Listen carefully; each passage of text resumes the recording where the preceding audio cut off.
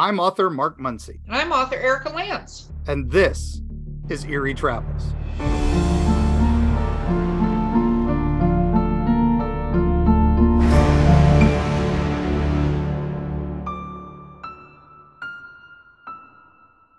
Greetings, travelers. Greetings, travelers. That was my enthusiastic greetings, travelers. That was a good one. That usually means, that signifies something. What does it signify? What it's going to signify is we have an amazing freaking podcast today.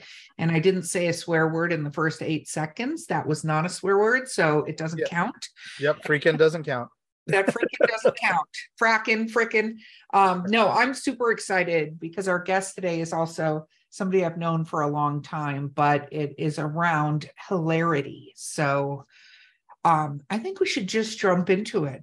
But I think we should jump into it with a moment for something everybody needs to get stuck into their head forever. Attack of the Killer Tomatoes.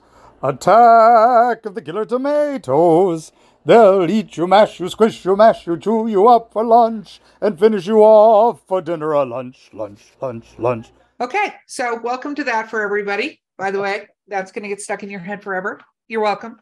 I have a story about that, but I'll save that for later. So okay, so let's welcome our guest, who is the amazing author Jeff Strand. Oh my gosh! Yes, Jeff, thank you so much for being here with us today. Hey, thanks for having me. Absolutely. Now, we have innumerable topics we could discuss with you because of your vast portfolio of author works, but we want to talk about one of your most recent ones, which, like the movie that it's based on, was seriously the pinnacle of epic cinematic achievement. I can't even say it with a straight face. Which is, you wrote the book on Attack of the Killer Tomatoes. Yes, I think it's one of the finest literary achievements, maybe not just of this century, but of all centuries. It's hard to argue that. I mean, you are a Bram Stoker winner. So, Oh, I'm sure I'll get another Bram Stoker for this one, unquestionably. This is lifetime achievement material. So they're not even going to draw out the suspense. They're just going to give it to me without announcing any other finalists. Who's going to going? Here you go.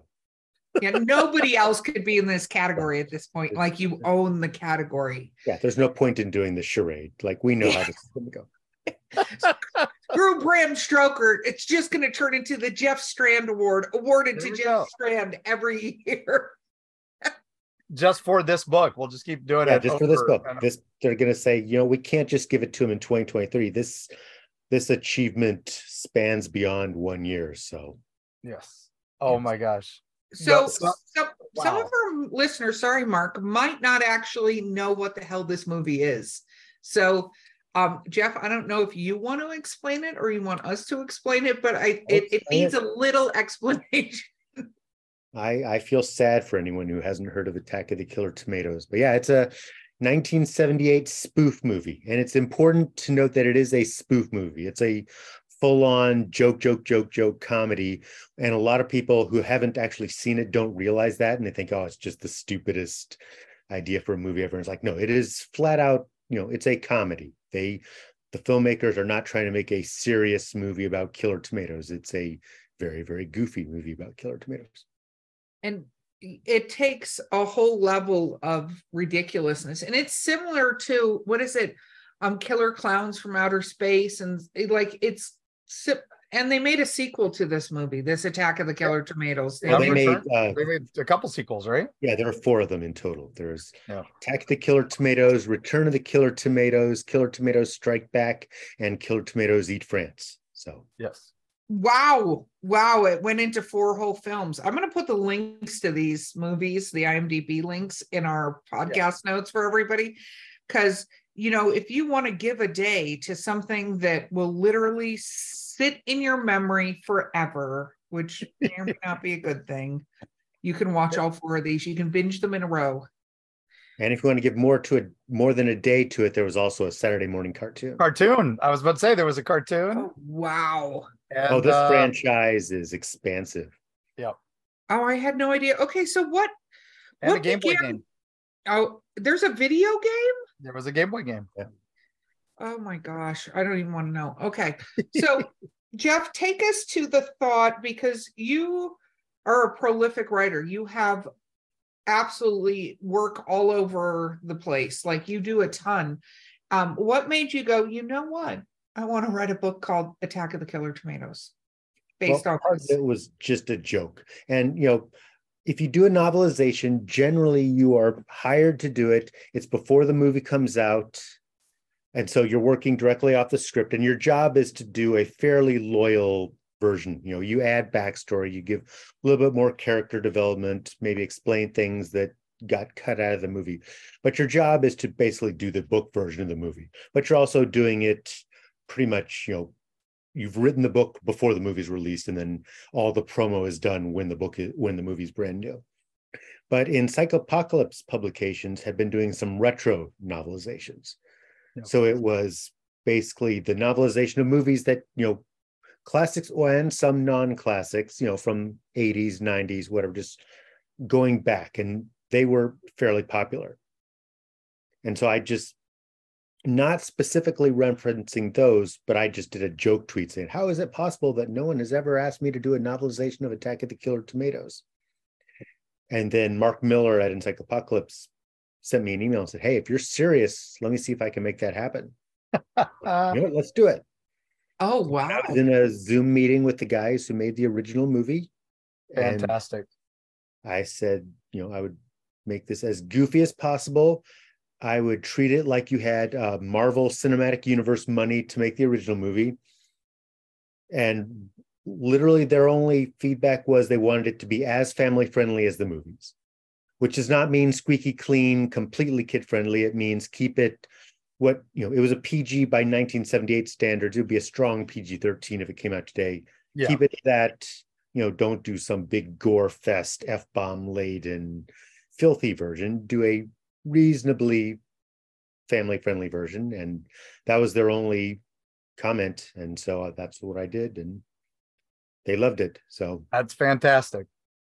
Well, and I have to say, one of the things, because I've been listening to the audiobook, which, by the way, I heavily recommend, because your narrator is awesome who's done that. And it's got a lot of sound effects. Hempel. Yes, got a lot of sound effects and things like that going. So it's pretty amazing. And what I thought was funny is, and I'm not going to give a lot away, I promise, is the narrative you spoilers for a 20-year-old movie. Yeah, well, but the narrative you added to explaining some of the stuff that you would see on the screen, but you can't read in the book. But like in the very beginning, there's somebody who dies from drinking the tomato juice. And I love that you were like, took 20 seconds on the screen, but you're giving a whole backstory and all this stuff to the person who drank the tomato juice and died. And I literally, tears were coming out of my eyes. I was laughing so hard at just the sheer ridiculousness of that, but also the awesomeness, because you could then really visualize what you were talking about versus, Mark went for this and of course watched the movie again. And I was like, I can't put myself through that. But what made you decide to do that sort of take on it when you started putting it together? Well, that was part of the reason to do the book. There's no reason to just, rehash all the jokes from the movie and just do a literal version. The fact that it's a, movie that came out 45 years ago gives me a lot of freedom. People are not precious about it. People are not like, you didn't, follow the story exactly. It is Attack of the Killer Tomatoes. I didn't just go off in a completely different direction. It is very much a novelization of Attack of the Killer Tomatoes, but I got to add tons of stuff to it. I got to comment on the movie itself a lot. Not everything in 1978 has aged well, so I got to have fun with the cringy parts, from a really old movie. And so a lot of it was just how funny, make this as funny as I possibly can. I didn't want to recycle their jokes. So if the joke is in the movie, it's not in the book unless I use that to springboard to something else. So, there's the line, one of the most famous jokes in the movie is, could you pass the ketchup? Ketchup. No, what have I done? I was going to say, that's in there, but then it goes to a completely dark, weird place. So I wasn't interested in just, hey, here are the jokes from the movie, but I wrote them in a book. I wanted everything to be, fresh and original, and just use the movie as sort of like the starting point, following it kind of scene by scene until at some point I don't. And then just using it, taking each scene, saying, okay, what can I do to just go completely insane with this? And so from the example you brought up, in the movie, it's just a real quick sight gag. A guy drinks tomato juice, gags, falls dead. It's like, but that, it's like, okay, well, what can I do with that? Well, that would be horrible. Like, the idea is that the tomatoes are alive. So the idea that they are, that you have drank them and they're inside your body is really horrible. So the joke is the narrator of the book saying, look, you can't just skim past this in a 20-second scene. We need to discuss just how horrible of a fate this poor guy had, and why wasn't this through the whole movie, drinking tomato juice? This should have been like the focus, not the people getting eaten by tomatoes. So it's just each scene, watching the movie, say, okay, here's what happened in the movie, what can I do to twist that around, comment on it, go over the top, because I had an unlimited budget, whereas they had a very tight budget, and just try to make something that was a companion piece to the movie instead of just here's a literal retelling of the movie. And you break the fourth wall quite a bit in the book. Right. And the movie does too, but not that was more the sequels. With the book, I can just take that to an extreme. Yeah, I think the sequels did that a little more. And I remember Return of the Killer Tomatoes, at one point they joked that they've run out of money in the movie, and how are we going to do this? And they're like, product placement. And up until that point, they'd just been drinking cans that say like beer and stuff like that. And then suddenly everything is, all the named products. And I was like that when I was reading the book, I was like, okay, that reminded me of that bit. So no, and I thought, so the narrator is the narrator you, or is it a character that you created for it as well?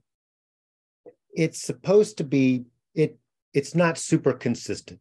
So the introduction establishes that this novel was actually written in 1978, and then I killed the guy who had written it and passed it off as my own. But I don't completely stick to that, because it's Attack of the Killer Tomatoes, and people aren't looking for real strict adherence to continuity. So it's supposed to kind of be me writing the book, but what I wanted to do was, the joke is that this book was written in 1978, but then there are lots of anachronisms in it. So, the very beginning of the book is present day, 1978. I loved it. I was like, I had to listen to that part again, because present day, 1978, and I was like, wait, what? And I rewound it to 30 seconds, and I listened again, and I was like, oh, that's funny. Right. So yeah, the conceit is that you're reading a long lost 1978 book, but then it breaks that quite a few times for comedic effect. So, which is perfect, and it nails it. So when you did this joking tweet that ended us all at this story, and I feel like you have a few of these throughout your career where it just seemed like an innocent action that resulted in you getting something cool at the end. Do you like this movie? Did you where was this movie, or did you just pick something that was an obscure movie? No, I like this movie. I saw it in high school. I loved it. My mom and sister hated it, just loathed it. Yeah, completely. It's my sense of humor. So, Attack of the Killer Tomatoes, Airplane, The Naked Gun, all those goofy comedies, that's my thing. And so Attack of the Killer Tomatoes was perfect because it's recognizable. People know Attack of the Killer Tomatoes, but people aren't, they're passionate about it from a standpoint of it being a comedy, but they're not passionate about it from the standpoint of this novel better be, the movie we know and love. You could do pretty much whatever you want, as long as it was funny and kept to the right tone. I had a lot of freedom in what readers would accept. So, if I did, I would do a Evil Dead movie, that would be a lot of fun, but then you'd get the hardcore Evil Dead fans like, oh, you got that wrong. That's not right. What's supposed to be. Whereas you're not going to get that with Attack of the Killer Tomatoes, unless I did a really serious book, which was never going to be the plan. So I don't know how that would have gone if you did a very serious book. I think it would have gone poorly. Yeah, no, because filmmakers, they wanted the tone right, but they didn't care what I did with it beyond that. It's not something where it's like, that's not how that character would behave in that situation. So And a lot of what I did was mess with the way the characters behave in the movie and then give them a backstory that sort of contradicts what we've seen, where, you know, in the movie, there's a really good sight gag that the paratrooper always has his parachute dragging behind him. Always. Yeah. And it's a funny sight gag. It doesn't work in a book. You can't just say, and then his parachute was always with him, because it's not funny in a novel. So instead it just became, you know, the other characters see that and it's sad. It's PTSD. Like, what was wrong with this poor man that he always has his parachute dragging behind him? So by giving him a really dark way that people react to him, I sort of took that sight gag and did something that made sense in a book. what about the how many times did you watch the movie as you were writing this book? I watched it. It's not a movie that I just watch over and over and over and over, but I'd seen it quite a few times. You know, I had the deluxe DVD set already, so I'd watched it, then I'd watch, you know, all the special features and all that. So I watched it once all the way through, just as the memory refresher. And then as I was writing the book, I would watch each scene, and then so I'd say, okay, here's the scene I'm going to write, play the scene, and then sort of play that scene back as many times as I needed to, and then write it from there. So so not to spoil a 40 some odd year old movie, I but feel like you can spoil anything you want at this point. Yeah, all right. So the tomatoes have a terrible weakness. And it is how, you know, we save the day as the United States government. I do love that in the book and in the movie that this isn't one of those, you know, like most monster movies where it takes forever for the government to get involved. Literally, I think the second scene is where the military are organizing forces, and a helicopter gets taken down by a kamikaze tomato. It's you know, it's some pretty impressive stuff. So when writing this, you know, the scale escalates quickly, and you said, you know, as if it had a Marvel budget. You know, what you know, where did you escalate? How do you feel like you escalated beyond that? Well, very early on, you know, there's the tomatoes versus the giant squid scene.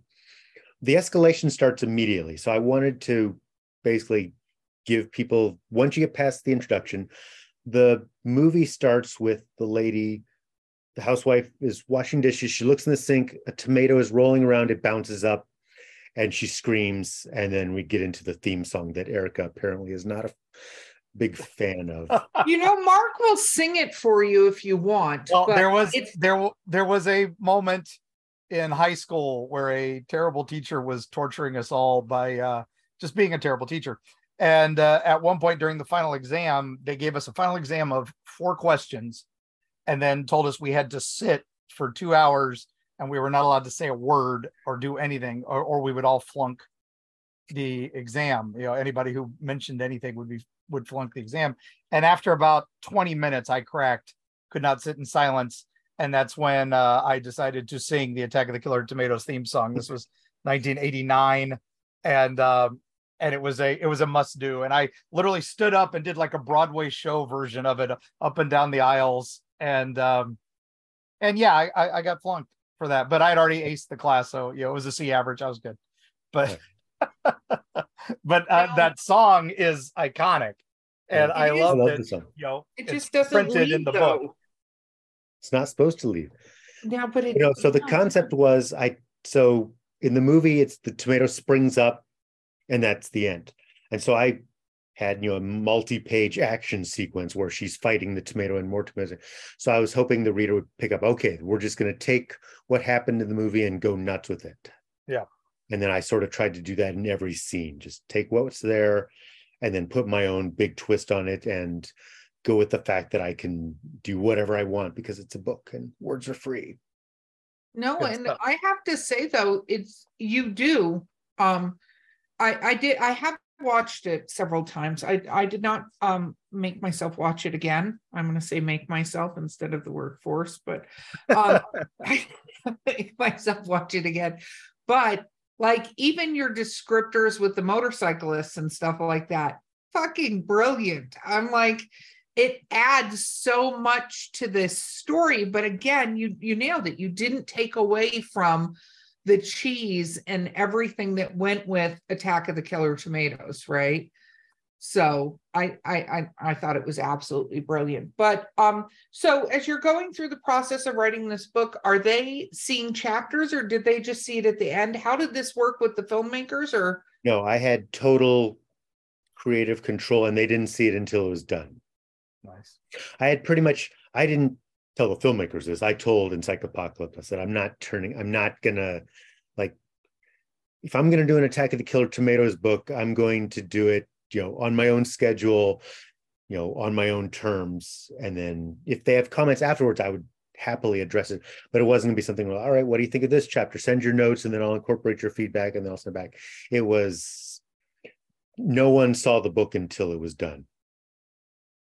wow. And then they get it, and their response was they loved it. Yep. Did they have any notes at all? No, none. Good. Oh my As it God. should be. Completely nailed it. Yeah, I mean, I had the resume to do it. It's not like they're taking this, long shot bet. Oh man, this guy, there's no way he's going to be able to pull this off. If you look at the books I've written, I'm not the weirdest choice for a Attack of the Killer Tomatoes book. I've done. No, you've got some amazing pedigree there. I liked Gleefully Macabre Tales is one of my favorites to flip through. So, and your whole Wolf Hunt series is classic for me. So Right. So I'd done horror comedy for adults, but I'd also, my young adult books, A Bad Day for Voodoo, I have a bad feeling about this. Those are just really, really goofy comedies. So if you read those, you say, oh yeah, this is laying the framework for Attack of the Killer Tomatoes, which goes even more, further than those. But, I have written really, really silly self-referential stuff at novel length. So it wasn't something where they were just taking this chance, like, okay, I don't know if he can do it. It's like, yeah, I've got the skill set to do Attack of the Killer Tomatoes. If anything else, I can do Attack of the Killer Tomatoes. Lots of books I couldn't do, but that one, that was in my. So let's talk about the response. So now you put this book is released. What has the response been like for you? From fans and stuff. It's actually been better than I expected. I assumed I would get, this book is just stupid. And I'm not really, probably because the people who would say that are not buying a book called Attack of the Killer Tomatoes. Yeah. So my guess is if you forced everyone to read it, then a lot of people would hate it. But, no one is being forced in school to read the novelization of Attack of the Killer Tomatoes. So you're kind of yet.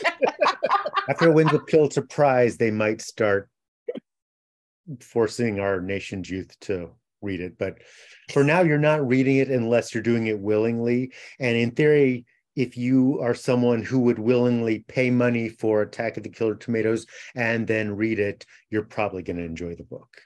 It delivers on its promise. No, totally. And what about have people referenced what the movie meant or how it impacted them versus your book and stuff like that? No, it's not meant to stand. You can read it without ever having seen the movie, but it's really meant to be a companion piece. The best way you can read the book is to watch the movie first and then read the book right away. So because there are the jokes about the bits that don't hold up in 2023. And so those are much more helpful if you've seen the movie.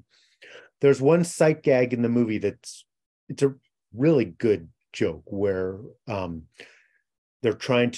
military and government people are trying to discuss what to do, but the room is too small and the table takes up the whole thing. So everyone has to crawl over the table, and it's a really good sight gag, and it works really well in the movie. It's not funny in a book, and then the room was too small and they had to crawl over the desk. So the joke for that part was just everyone commenting on how spacious and luxurious the accommodations are. And if you haven't read the book, it's kind of funny, but if you haven't seen the movie, it's mildly amusing. If you have seen the movie, then you get exactly what I'm trying to do, and then it becomes very funny. Yeah. So no, it's not meant to exist outside of the movie. It's meant to be because I assumed that people who don't know the movie aren't going to be flocking to buy a novelization of it. And so I'm not getting a lot of, I'd never even heard of Attack of the Killer Tomatoes until this book came out. It's generally, oh yeah, I saw that movie when I was 15 and loved it. And so I really love the book from that perspective. I'm kind of curious now if anybody has noticed the downloading or however you can get Attack of the Killer Tomatoes. I didn't even look that up because I know Mark watched it on a damn DVD that he has. Because I own the physical copy. Yeah, yes, sorry, special edition. I know. We all book. know, Mark, that you own all the physical copies of the most obscure movies in the entire world. We're aware. But I actually have the Elvira 12 Nights of Fright DVD version, so where she hosted it, and she had some great jokes about it as well. So, but no. So you got to meet the original filmmakers for this, and at least virtually and all that. Yes. Yeah, via Zoom. And so did you have any questions for them or anything before even starting? No, not really. I knew what I wanted to do, and I didn't want to bug them. Nah. So it wasn't something where it's like, my God, just write the book, leave us alone.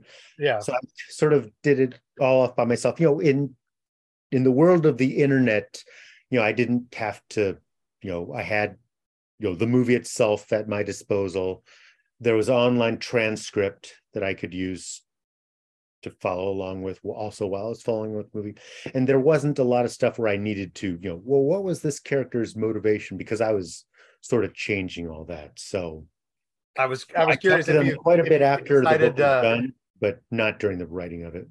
Did you incorporate anything from the sequels into the... No, I purposely didn't. Okay. Because at one point I thought I would. I was like, I'm gonna bring in all the different franchise. It was the John Aston's Mad Scientist from Return of the Killer. I was thinking about doing all that, and I thought, no, I'm going to keep it specifically the first movie because I'm not going to step on the toes if someone else wants to tackle it. They asked me, they said, we'll reserve Return of the Killer Tomatoes for you if you want. And I was like, no, I think I have sort of laid it all out there. It's like left everything on the field with this first book. Also, I think the second movie is where it starts to get quite a bit more clever. You've got it's very self-referential too. Right. They have to stop the movie to do the product placement. There's a bit where, the extras come on like, hey, you can't speak because then we have to pay you. So, I think this, it's got George Clooney, who's actually really good in it. Yeah. It's like one of his first roles. It's crazy. He has nothing to be embarrassed about. He does a really good job in it. Oh yeah. He owns it. So it's like the second movie, I think, is the best of the franchise. And it's a genuinely really solid comedy. It's like, okay, well, how do I do that? Do what I did with the first movie to the second movie? Because the first movie, a lot of the jokes come from, it was a cheaply made movie and they use that to their advantage, but it's still a cheap looking movie, except for the accidental helicopter crash, which was real. Yeah, which actually happened. I thought, I don't think I can bring as much to Return of the Killer Tomatoes. Also, I've done Attack of the Killer. What am I going to do that's different? If I went all in on the self-referential and all that, then it's like, well, it's not. I didn't think I could deliver, lightning wasn't going to strike twice. So if someone else wants to do Return of the Killer Tomatoes, I'll not stand in their way. But I didn't want to mess with someone who did want to do Return of the Killer Tomatoes and say, well, he actually lifted big chunks of that for the first book. So I purposely kept it all with the 1978 one. Well, nice. I have to say, by the way, for our lovely travel listeners, because the travel part of this episode is going to be back to the couch, as I like to do with ice cream or popcorns in a way, but it's free on Amazon because I was looking to see where we could say it's on free on Amazon and Tubi and a couple places. But what's really funny is it has a 4.5 star rating. Yeah. If you're watching Killer Tomatoes, you're watching it for a reason. So it's very true. Okay, we're going to take a quick break. I'm going to use actual words. Okay. And we'll be right back with Jeff Strand.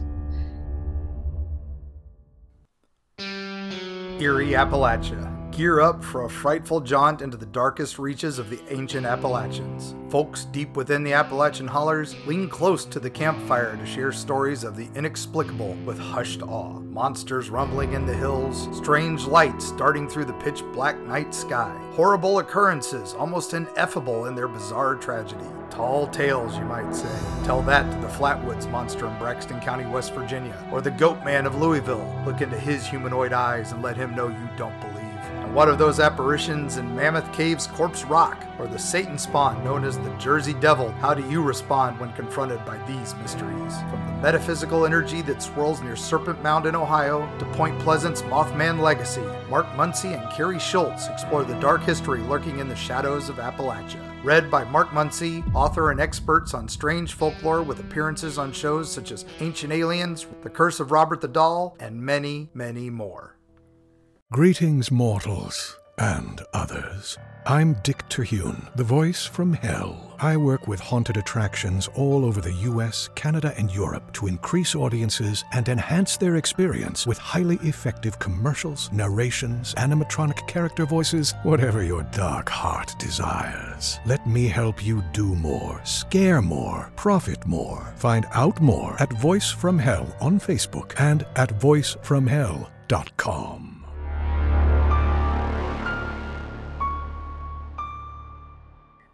Okay, we're back, and now we're going to talk about your other stuff. Jeff, you have so many other books. For anybody who hasn't started reading you, do that immediately. We've included your links here because you've written on so many different, I don't want to say so many different genres, although we do know you have one romance book.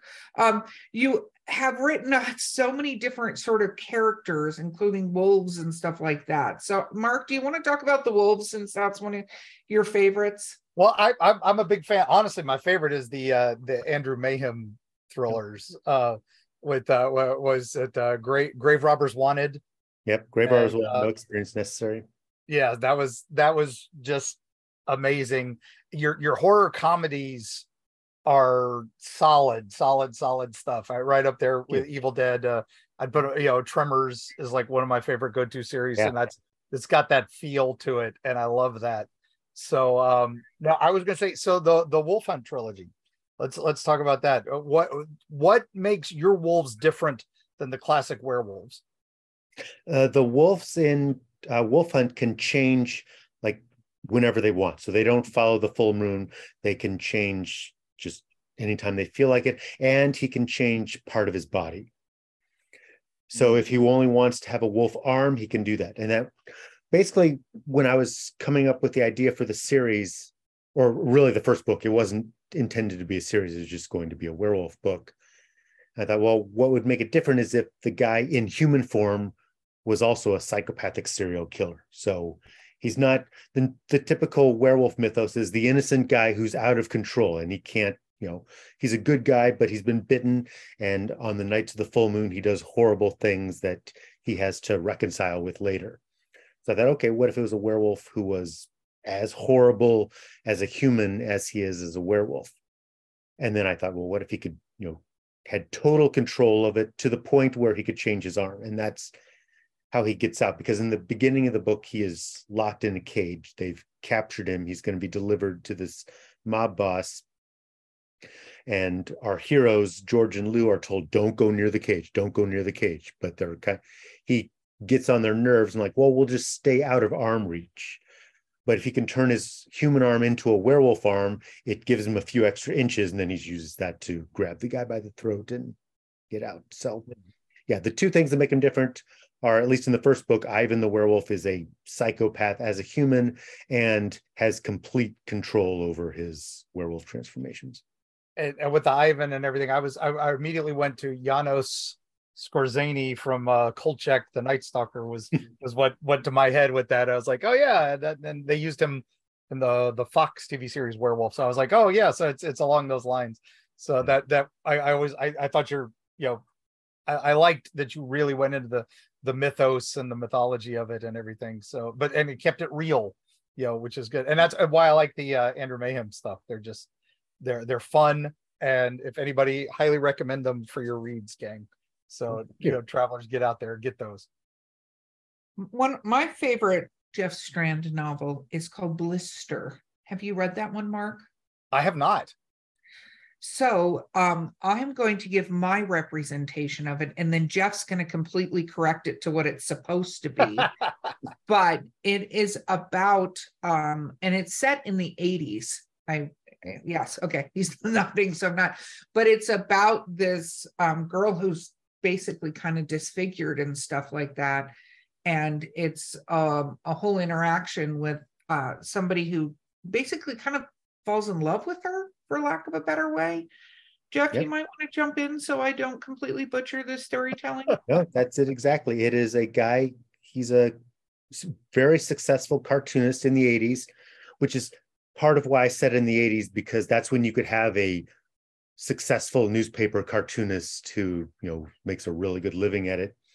But there's an issue in his life, and his agent sends him off to this cabin to sort of chill out, wait it out while everything blows over.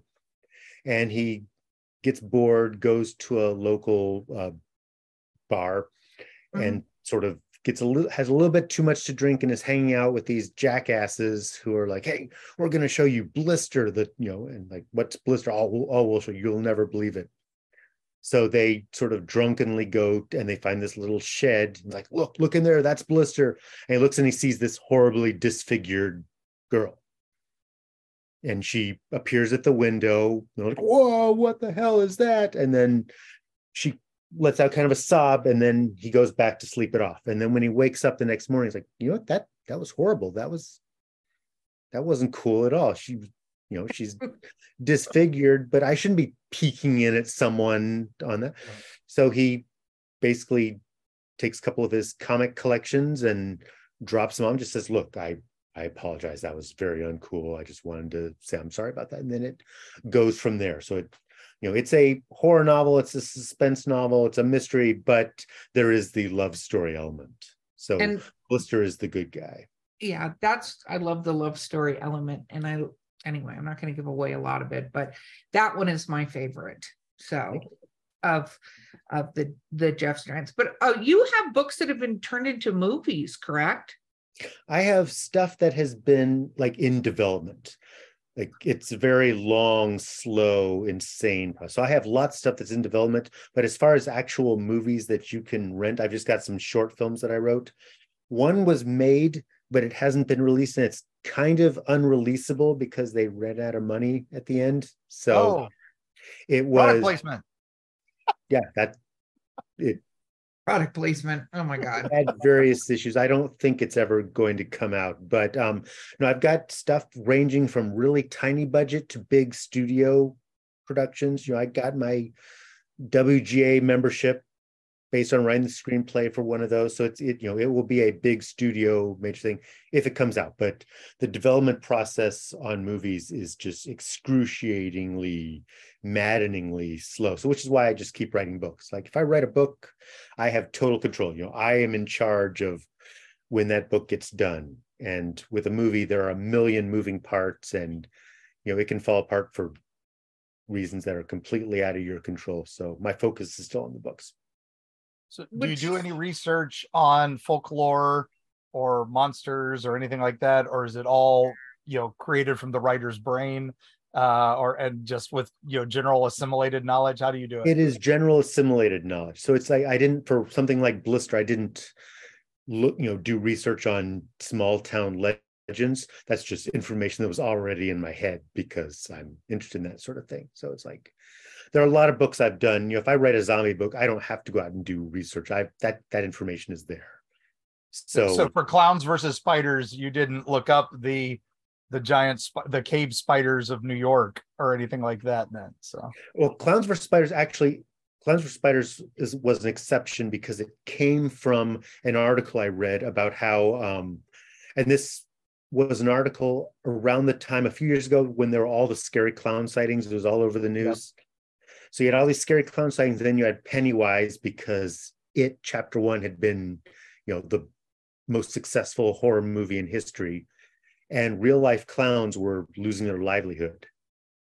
So it's like, you're if you were making a living going to children's birthday parties as a clown, you couldn't get that job anymore. Kids didn't want clowns anywhere near their birthday parties. And you had clowns like, we're not mean. We're not scary. We bring joy to children. All we want to do is make balloon animals, make kids laugh, do tricks, and we can't do that anymore. This has ruined our careers. So I thought that's an interesting twist, because in horror books or movies, the clowns are always the scary bad guys. So I thought, well, what if these are good clowns who have lost their livelihood because of all this stuff?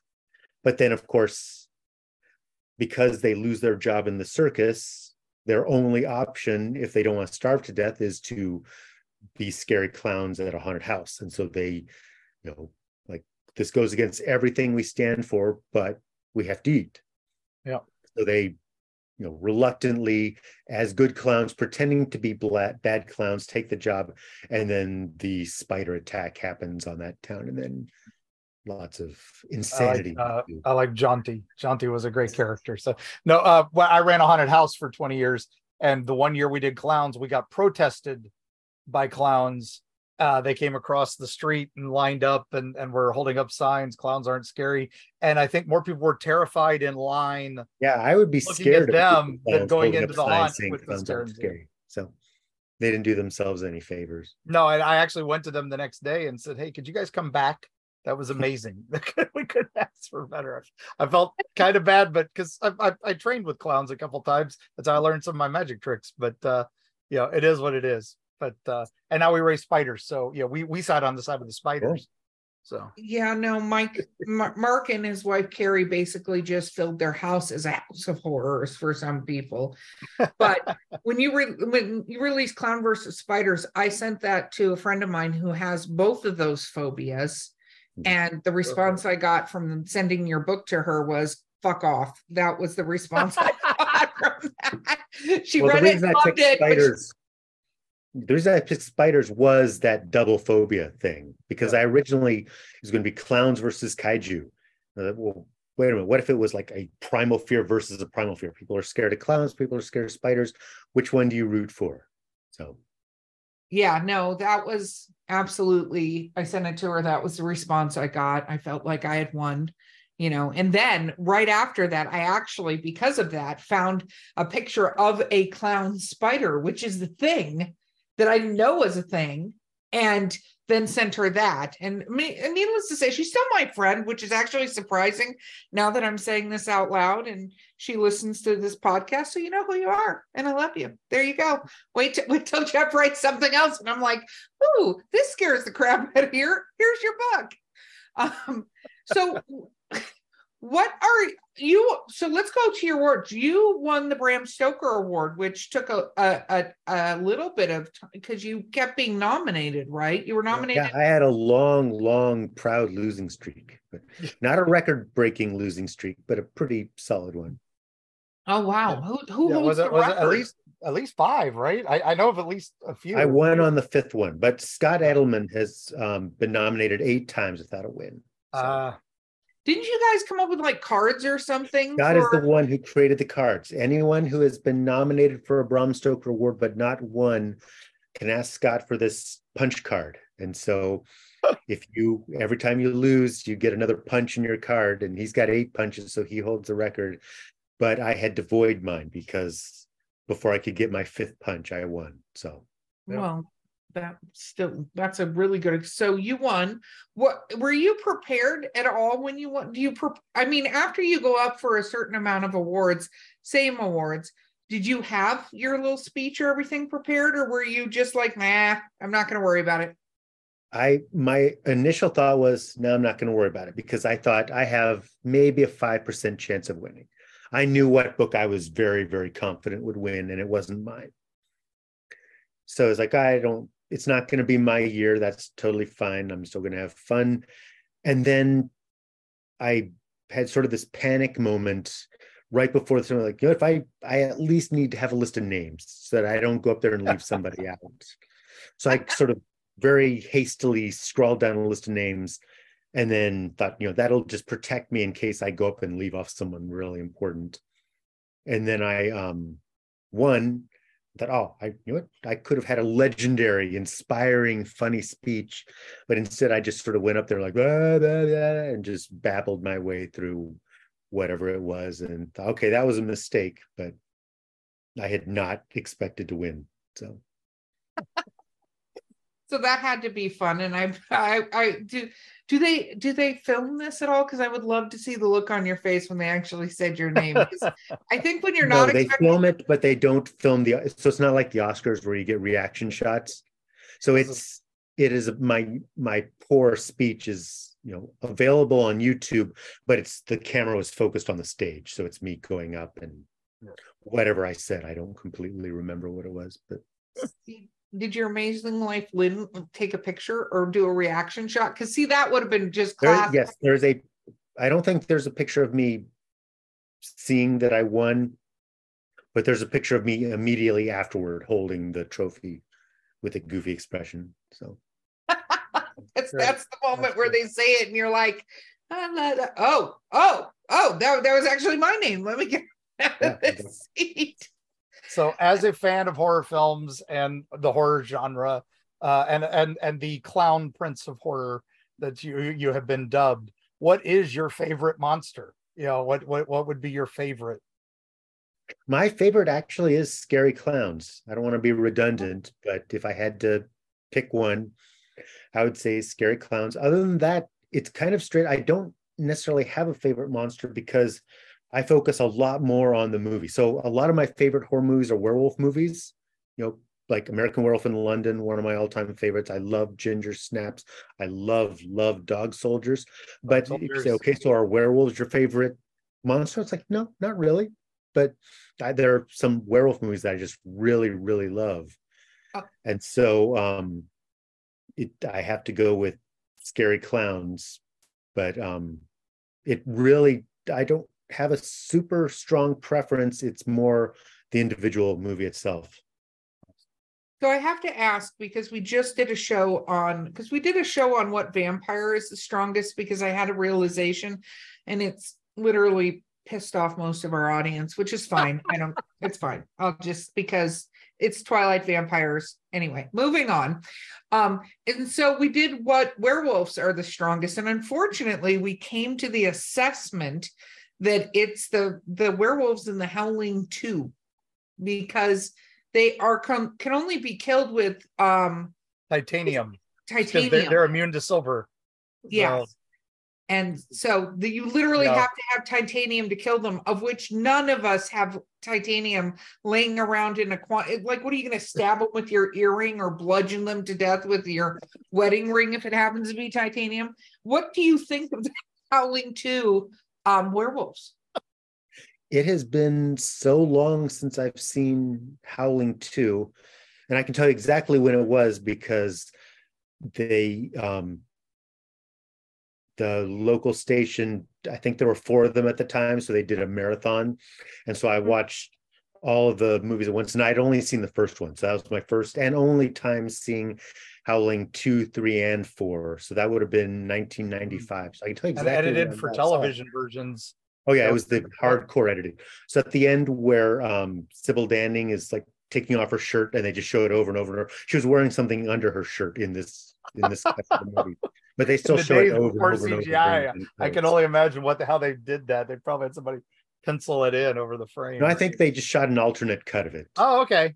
I think he did one with the nudity, one without, and then the TV version was without. But it's an odd choice to keep throwing open her shirt when there's, you know, just another shirt underneath it. But that was common. So I could not tell you anything about Howling 2 except for that moment, because it's been so long since I saw it, and it was part of a 4-movie marathon. The only moment I remember anyway, too. So I don't even know how many Howling movies there are past that. I saw the first one multiple times, and then the next 3 as part of that marathon. Then I have no idea what. Yeah, I think there are a total of 5.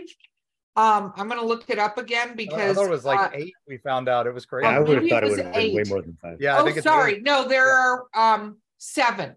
7. No, 8. You're right. Yeah, it's 8. Yeah, it's 8. I thought we found that out last time. So yeah. All right. So if somebody is wanting the quintessential Strand novel, what would you suggest for them? Well, I'm going to not use examples that we've already mentioned. Okay, those are good. I'm going to say Allison. And Allison's one of my more recent books, and it is about a 45-year-old lady who, it's sort of the equivalent of if Carrie White from Stephen King's Carrie had lived through that ordeal and is living basically as a hermit in her middle age. And so she has telekinetic powers where she can't control, that involve accidentally breaking people's bones. So after a very traumatic experience as a kid, where there's a home invasion which she stops, but in the process kills her parents. And because she can't control this, she figures her only choice is to live way off the grid. And her only companionship is she adopts very, very old pets at the end of their life. So if something goes wrong, it's, she's not killing a puppy. If something goes very wrong, well, at least she gave this dog a good life before the end.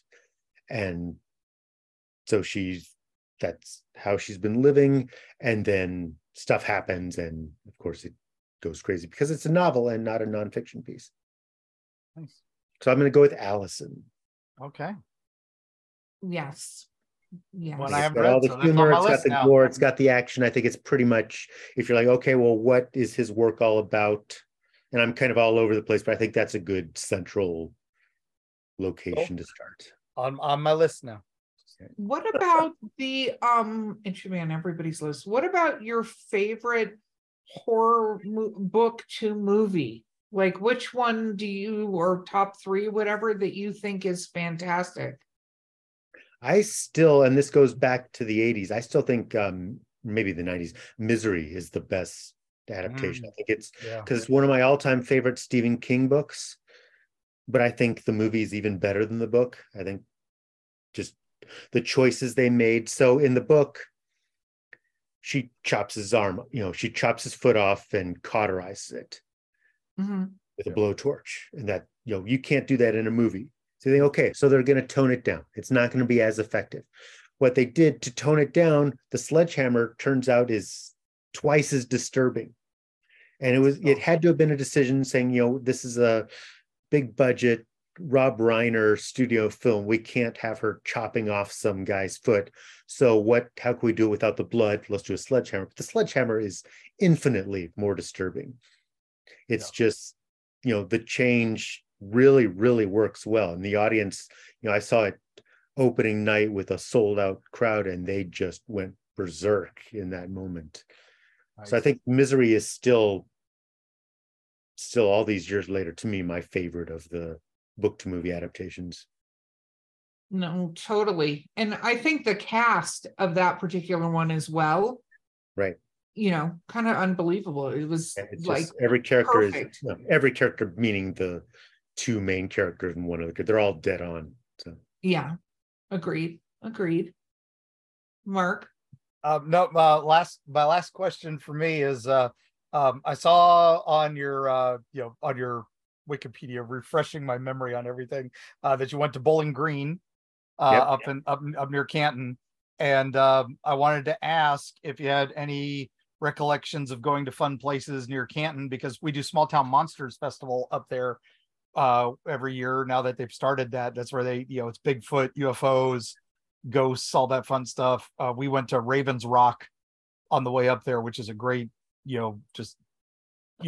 crazy natural area with caves and all that. I was just curious if you had any memories from there that kind of shaped that horror comedy aspect, because that's where I got most of mine from Ohio living too. So no, I didn't have a car, so I was basically trapped in the borders of Bowling Green. So I went to a lot of movies, and I constantly went to the used bookstore. So I had I was reading horror novels constantly, watching horror movies constantly, but I wasn't really traveling outside of Bowling Green. So I'd never, I'd been through Canton, but I didn't get to do any stuff in Canton. It was kind of just nothing wrong with the theater or the bookstore. So very true.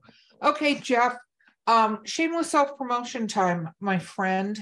where do people find how do people find your stuff? We're putting your website in the link. Is that the best place? The website's the best place. If you go in on Amazon, type in my name, and it'll bring up the whole series of stuff. So yeah, jeffstrand.com is the place to start. Very cool. And what are you working on right now? Right now, I'm in the very rare moment where I haven't started a new book yet because I finished a book yesterday. So and when are you allowed to share about that? I am. It won't be out until next April. I'm doing some middle grade horror novels, and it's a series, but they're all standalone. So it's not there's no continuity in the series. It's sort of the equivalent to Goosebumps, where each book is its own thing. And so the first one is called Watches in the Dark, and that will be out in that one will be out in August of next year, 2024. And the one I just finished, Nightmare in the Backyard, will be out in August of, I think I'm messing up the dates. The first one is April 2024. The second one is August 2024. I just delivered the second one yesterday.